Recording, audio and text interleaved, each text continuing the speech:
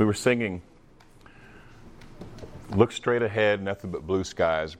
This picture came to me. You ever look at a weather map when there's a hurricane coming, usually towards Florida, where we live? And that thing is so big sometimes. Sometimes you'll look at it and it'll get up over the state, and it looks like there's nothing but cloud and rain and storms over the whole. You can't even see the state of Florida on the map, and even a lot of the water around it. But there's always a place in that where there's nothing but blue skies, where it's calm, there's no rain, and the sky is blue. It's right there in the eye of the storm. And I want to read something out of John 17 and talk about something here, because last week we looked at how Jesus described knowing Him, walking with Him. And He said, "Come unto me, all you that labor, you're heavy burdened, and I'll give you rest." He says, "Come and learn of me, because I'm humble, I'm meek." And He says, "And as you do," He says, "you'll find rest for your soul, because my yoke is easy. My yoke is easy, and my burden is light." My yoke is easy, and my burden is light. And we read in Isaiah where He spoke really almost the exact same thing in different words, where He said that you're going to have emptiness in everything that you do and everything that you try to protect yourself and defend yourself and try to build for yourself and try to attain. You will always find emptiness, and we know that's because man really has that God-shaped hole. Only God can fill what man is really looking for. And He says, and it'll be like this until at last the Spirit is poured out upon you. And He says, and when that happens, then He says there will not be emptiness. Then there will be fullness in the field, fullness in the cities, fullness in the fortresses. And He says, and even if the forests do get burned, God will bless His people, because they will sow, and a bountiful crop will come up. And He talks about the blessing of the Lord. And He said that would happen when He gave His Spirit. And so when we look at this life, continuing to talk about my yoke is easy and my burden is light, that's like living in the eye of the storm, because we're in a world where things are not easy. And we face things that by any man's definition, things can be hard. There can be losses, there can be tragedies, there can be storms, there are things in the world. Jesus said it, we're in a world. He left us in a world where those things are there. And of course He says, but in me, we can look at it as the eye of the storm. In me there's peace. And be of good cheer, because I've overcome that world. So really, what my heart goes out to is this. I was thinking about this, about what to bring and speak today. And there's so many good and wonderful things to talk about when you look at this Bible. It's a very thick book, and there's a lot of things in it. But I care about how you're doing today. I don't care what you believe about a lot of other things so much, a lot of the peripherals. But what I do care about is that you know how good God is, you know God loves you, and you know it in such a way that every single day of your eternity, which is today, that every single day that you would please be happy, that you would please enjoy it, that you would, every single day, that you would live in perfect peace and not hope for better things just tomorrow, because as the old song says so often, tomorrow never comes in a lot of cases. So, I've been saying lately, if you want to live forever, if you want to live in eternity, then live today. And I love you, and I love people, and all the people that we touch in our lives, and my heart goes out because I want them happy. I want them blessed, joyful. But they're living in a world that goes against that all the time.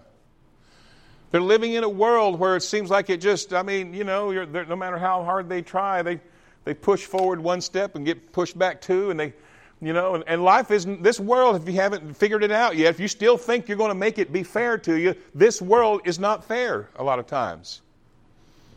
It doesn't seem to make sense. The scales don't seem to balance in this world.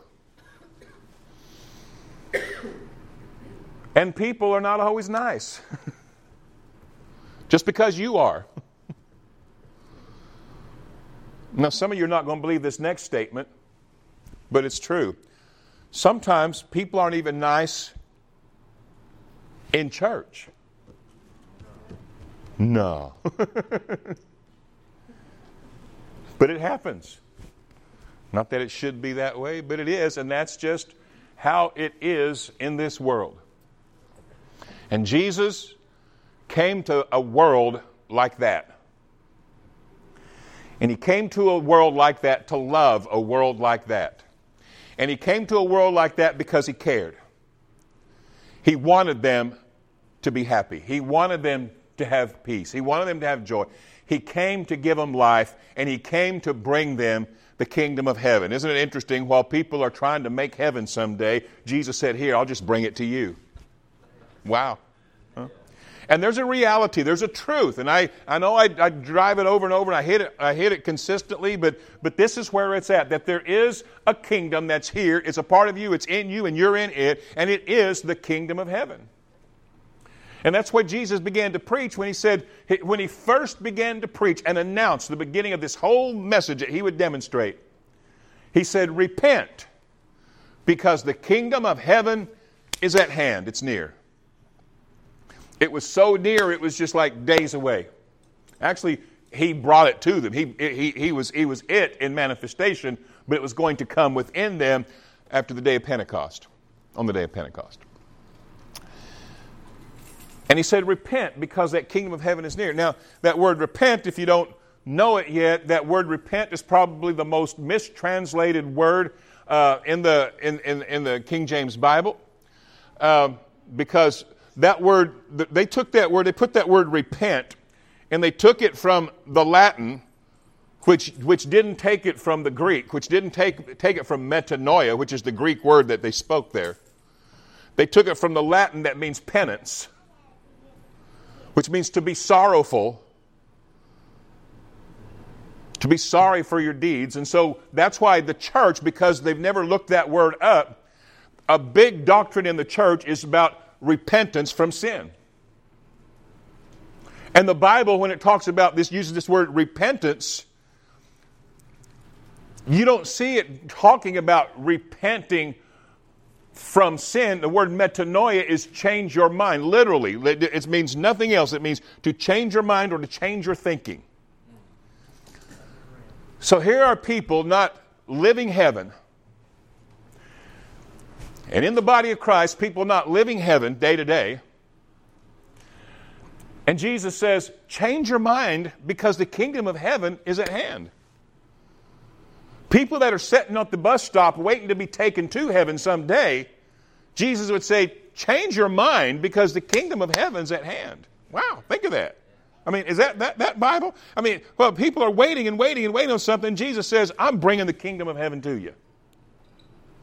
And he demonstrated that and lived in that, even though we have this dichotomy, because we're in a world that's hell. And here in John chapter 17, I want to read really just, I was going to say one verse, these 4 little verses. Verse 15. Jesus speaking to the Father, and he's praying for his disciples, because Jesus is about to leave them, about to be crucified. He says, verse 15, I don't pray that you should take them out of the world. Now, that world is the word cosmos, not terra. So it's not just talking about leaving them on the planet, but also leaving them here with this system. Cosmos means the system, the order, the arrangement. The kingdom of heaven that's with us now and in us now, that we're a part of now, that we live in and walk in, that kingdom of heaven is not a physical place in the way that we would know it. It's a system that we operate. It's a way of living. It's a heavenly way that has come to us by the Holy Spirit. And when he came to live in us, he put eternity in heaven in our heart. And so it becomes our way of living, a way that we know and learn by that Spirit, and we apprehend or we embrace it. And we change our mind about everything because we now start agreeing with the one who's eternal and knows everything, and he teaches us the ways of heaven and the ways of God. He reveals it to us. That's his job, so to speak. And the metanoia happens because we forsake what we thought we knew that wasn't so, and we take on a new and living way that the Spirit teaches us. And what he teaches his church, if we'll listen to him, is he teaches us the way of heaven. And if you listen, that's where you can be happy, peaceful, joyful, powerful every single day. No matter what the storm is, you live in the eye of the storm. And you're so empowered by truth, just by what you know, that's all, that people think you're strong. They think you're super spiritual. They think you're super holy or super good or super favored, super blessed.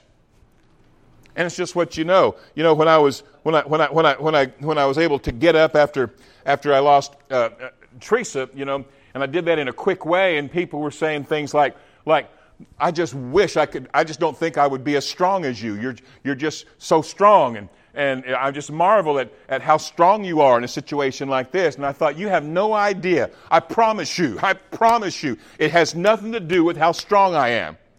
You didn't see me laying face down on the floor crying like a baby with nothing, no strength.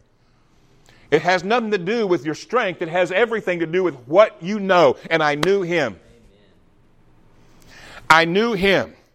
And though the world was now chaotic, I was in him. And in him, there's peace. And I could still be happy. And one of these days I'll share more details, but you would be surprised at how many people got mad about that.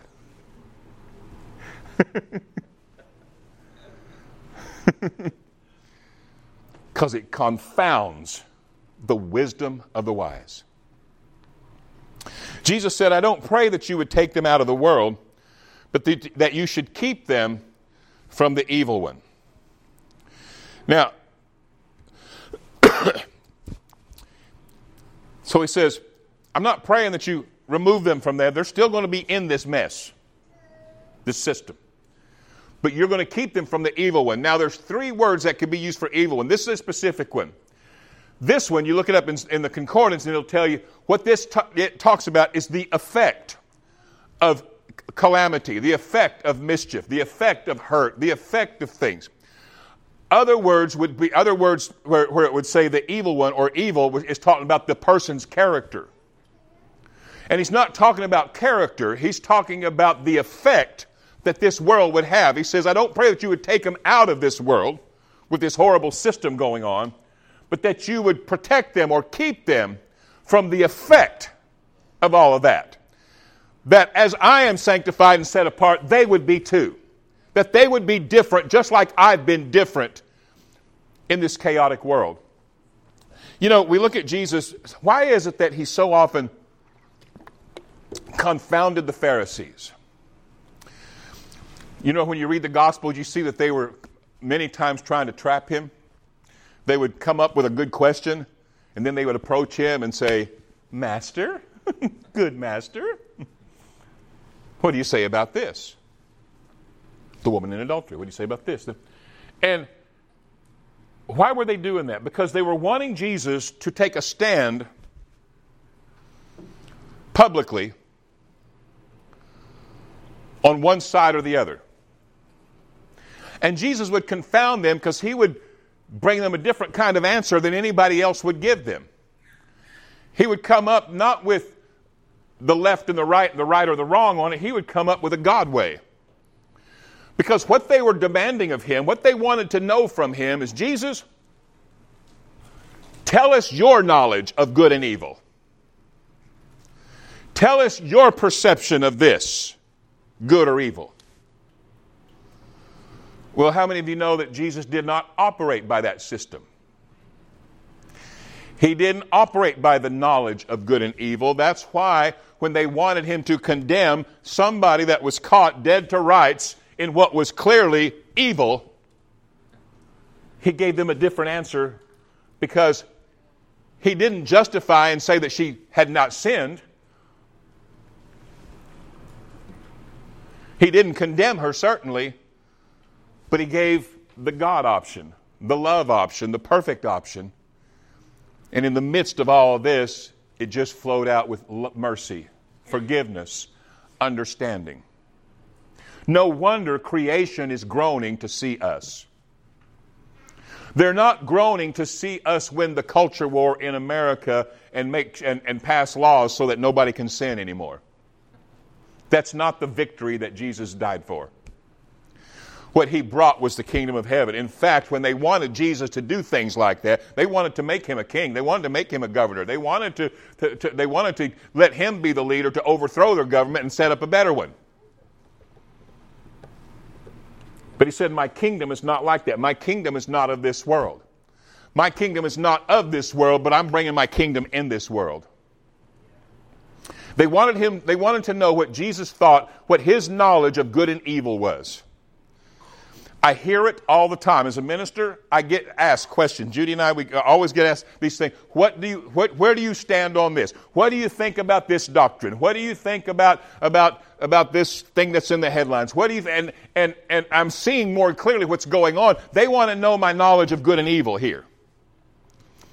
And the truth is, when I would answer the questions the best way that I could, according to the knowledge of good and evil, I would either justify myself in their eyes, or if I gave the wrong answer, they couldn't have anything to do with me anymore.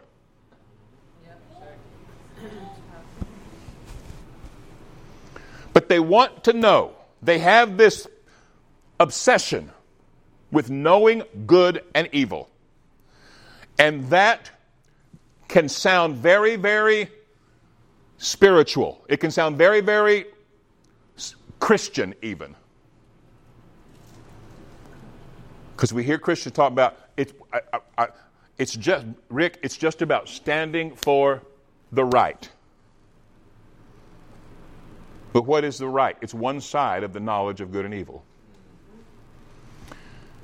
Jesus wasn't talking about what's right. Remember a few weeks ago we looked at the story of Jesus was teaching and somebody stands up and said, Jesus, make my brother do what's right. He said, why am I a judge over there? He says, that's not what I'm here for. I'm here for something better than that.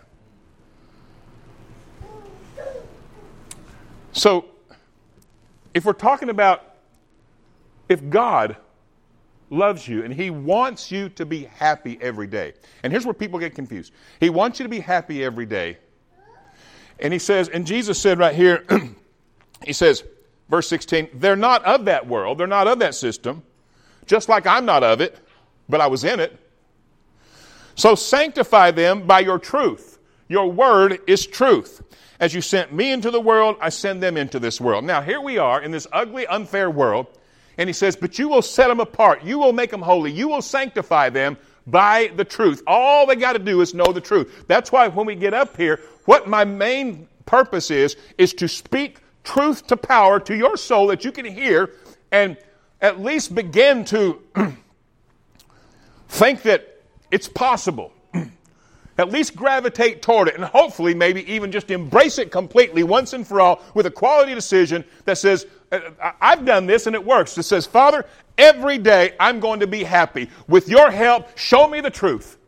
And I'm telling you that prayer works. Your eyes start opening up and you start seeing things in a way that's so much clearer than the knowledge of good and evil. You start seeing things through the eyes of perfection and love, and you'll find out how happy you are when you didn't think that would make you happy. You thought being right would make you happy. You thought standing for the right would make you happy. You thought getting rid of what's wrong would make you happy. Just understand, this thing, those roots are so deep, even in the body of Christ, that when Jesus laid the axe to the root of that tree, we got to understand the truth that that's not a part of who we are anymore. We've been deceived, we've been lied to, and we think that our job is to stand strong in the knowledge of good and evil. That knowledge is what invented hell and brought it into the world. That knowledge is where hell began. That's where all the pain, the fear, the murder, the hate, the selfishness, all of it began right there. And people have lived in it ever since. And Jesus brought us an exodus from hell. And the exodus door is open every single day of your life.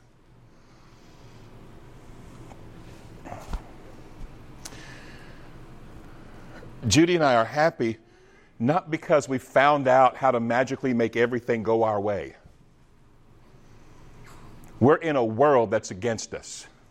We're in a world that's contrary to the ways of God. We're living in it. But we're in a kingdom that is absolute perfection. It's love, joy, peace. In fact, the very definition of the kingdom of heaven, let's understand truth. Please hear something today. The very definition of the kingdom of heaven, according to the book of Romans, is righteousness, peace, and joy in the Holy Ghost. Lord, our churches are praying this morning, Lord, let your kingdom come. They don't even acknowledge that it's here, that they have it. Let your kingdom come. And then they define it by saying, let your kingdom come. Make all of these things right. Change all those things. Let your kingdom be established on the earth. My goodness, do we not believe our Bibles? They were praying over 2,000 years ago. When are you going to establish that kingdom on the earth? He said, it don't do that. It's here. It's in you. But when we don't know the truth, we're still looking for it to come. Later on, there are churches. I've been in these churches. I've been parts of them. We would pray it. We would sing it. Let your kingdom come. And we thought that meant to make those things change out there that we wanted right. The kingdom is here. The change is here. Now, does this have an effect out there? Absolutely. Once the body of Christ gets a hold of this thing and really starts living out of this, my goodness, you'll see creation won't have to grow because it'll have the effect. The love inside you will become a love around you. The peace inside you will become a peace around you. The joy that's inside you will be infectious. It'll catch and make a joy around you. People will find it. This is what the world is looking for. That God-shaped hole is only filled by God and Him alone. And God is love, and His fruit, His manifestations are love, joy, peace, gentleness, goodness, kindness, patience, faith, self-control. Can you hear me on that first row? Are y'all here?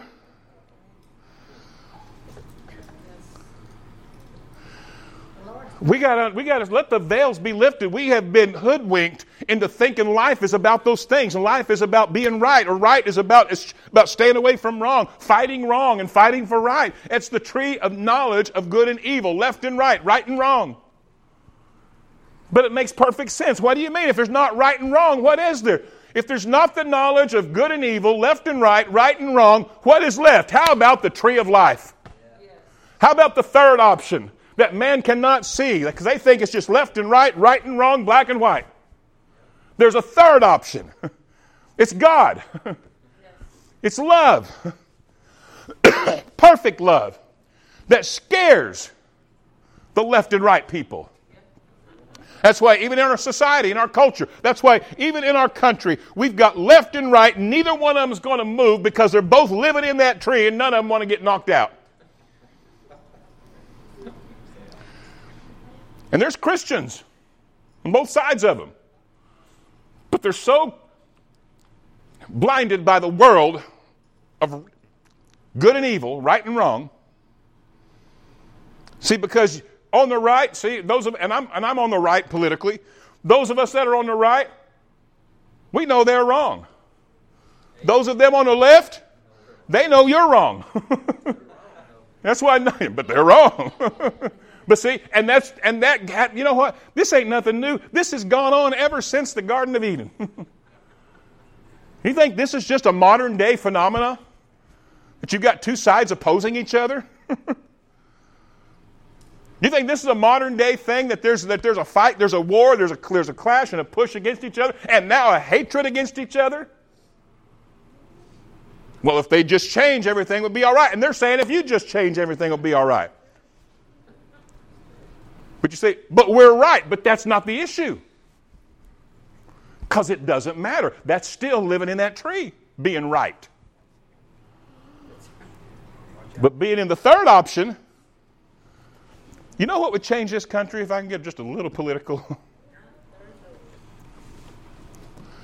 I am political. Judy and I talk about it. We watch the news. We're up on what's going on. We talk about it all the time among ourselves. We don't talk about it with much people because they can't talk about it. They can't talk sense about it. They're too angry about everything. You know what, politically, we have the opportunity as Christians, as believers, and we got Christians that we elect into office. How about standing for the third option? How about standing for love? How about instead of trying to win for your side, how about trying to win for the people? Instead of seeing who's going to blink first, how about somebody standing up and saying, you know what, out of love, I'm going to have peace.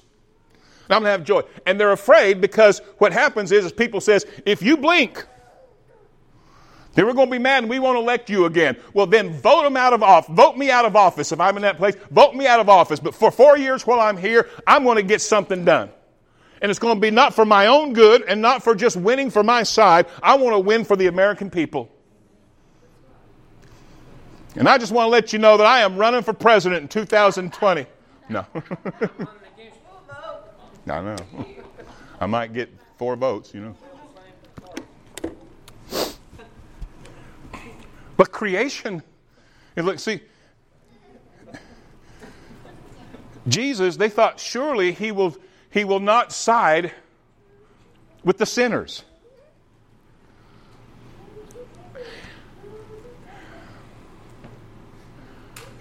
What Jesus was siding for was the Father.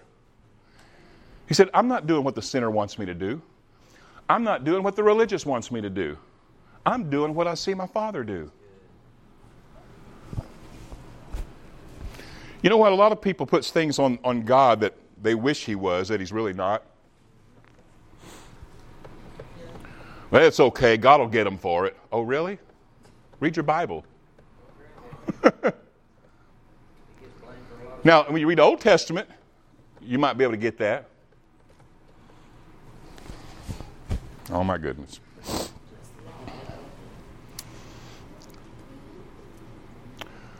Well, God is just. Read your New Testament on what it says about God being just. It says he's faithful and just to forgive your sin. Amen. Not just to condemn you. He's just to forgive. That's justice in his eyes. That's his way. That's what he thinks is the best thing. And what do you think is right? Well, the Bible talks about judgment. Even the New Testament, we see it in there. There's still that judgment. Hebrews says, this will knock out over 2 of them just while we're having fun this morning. We got a small group, we can just have fun. Hebrews says, it is appointed unto man once to die, and after that, what? The judgment. And then the very next verse that goes with it says, as it is appointed unto man, how many times? Once to die, and after that the judgment. So Christ died once for who? All of us. One appointment, one death was met. That's how do you think?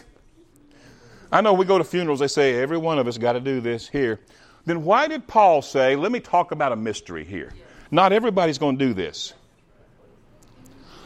And if it's still appointed unto man once to die, then there can't be that what he talked about when he says, we're not all going to die, but we will be changed. He didn't talk about it much, but he said, let me just throw a mystery out there to you. This is what I see here. My goodness. Right? And so that's a belief that we have, that there is however that happens, comes about, or whatever, there is that in the Word that says, not everybody's going to do that. There's going to be a change. There's going to be people alive on this earth, and a change is going to happen. Well, that can't happen. That would break the rule if you've still got an appointment with death. Okay. If nothing else, go check it out and study it. Now, the second part is what I really want to talk about, judgment. And after that, the judgment. So Christ died once, right?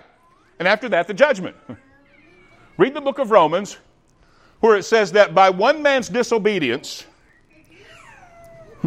judgment came unto all men unto condemnation. So then by one man, Jesus, his righteous act, came the justification, which is a righteous judgment, came the justification of all.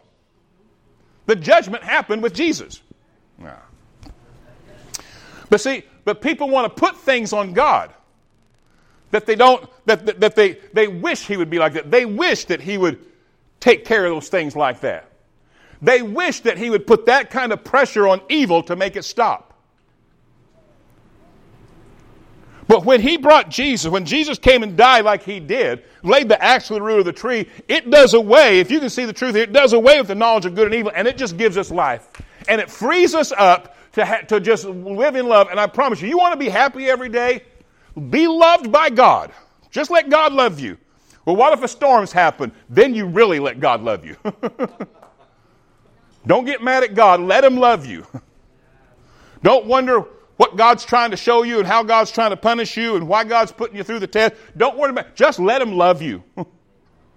I promise you that I've been in storms. Let him love you. You'll stay happy and peaceful and blessed, and you'll still be able to bless others while you're in that storm. So let him love you and watch what happens. Let him love you. That's how you stay happy. Now, I'm talking about, see, what we're talking about, it seems so small to people because people think, Jesus loves me, yeah, okay. I'm talking about a love that fills your soul, because that's what you're looking for. In all those things that God described that people were trying to do to fill this void, because people get frustrated because they feel an emptiness there. People get angry because something ain't being met. People get sad because there's a need. What do you need? Do you need this person really to do that thing for you and then you're going to be happy? Well, yeah, you will for like a day or two. That's not eternity. That's not undiminishable life. That's diminishable life. Do you need this situation to straighten out before you can be happy? Will that really make you happy? Yeah, for a day or two. It did in the Red Sea. People say at the Red Sea in the Old Testament, people say, if people today if we could just have those kind of miracles like the children of Israel saw, then everything will be all right. Well, did it work for them? What's the greatest miracle? The one that the movie makers like it's the parting of the Red Sea. What a miracle. Making an ocean divide in two so people can walk on the ground, and they do that. And the army that was chasing them is buried in the sea. They come out on the other side. No more enemies. They're all gone. God has taken care of the whole thing. They're absolutely free. There's a sea between them and Egypt. Now they're totally free from the bondage and the rulership and the armies of Egypt. And they celebrate, and they have them a praise and worship, and Miriam gets her tambourine out, and she sings to the Lord because he's triumphed gloriously for them. And 3 days later, by Wednesday night service, they are so mad at God. They are so wishing that they had never come out. So parting the Red Sea will make you happy. For 3 days, maybe. Knowing Jesus and letting him love you in the midst of a storm in such a way that it's impossible to be afraid of the storm anymore.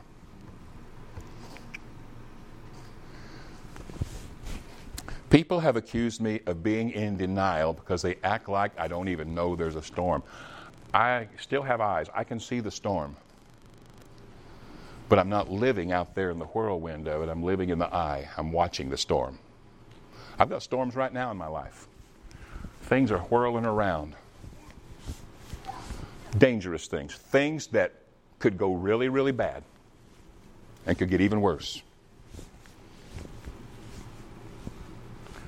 I'm not denying they're there, but I'm acknowledging the eye of the storm. I'm acknowledging God. Are you here?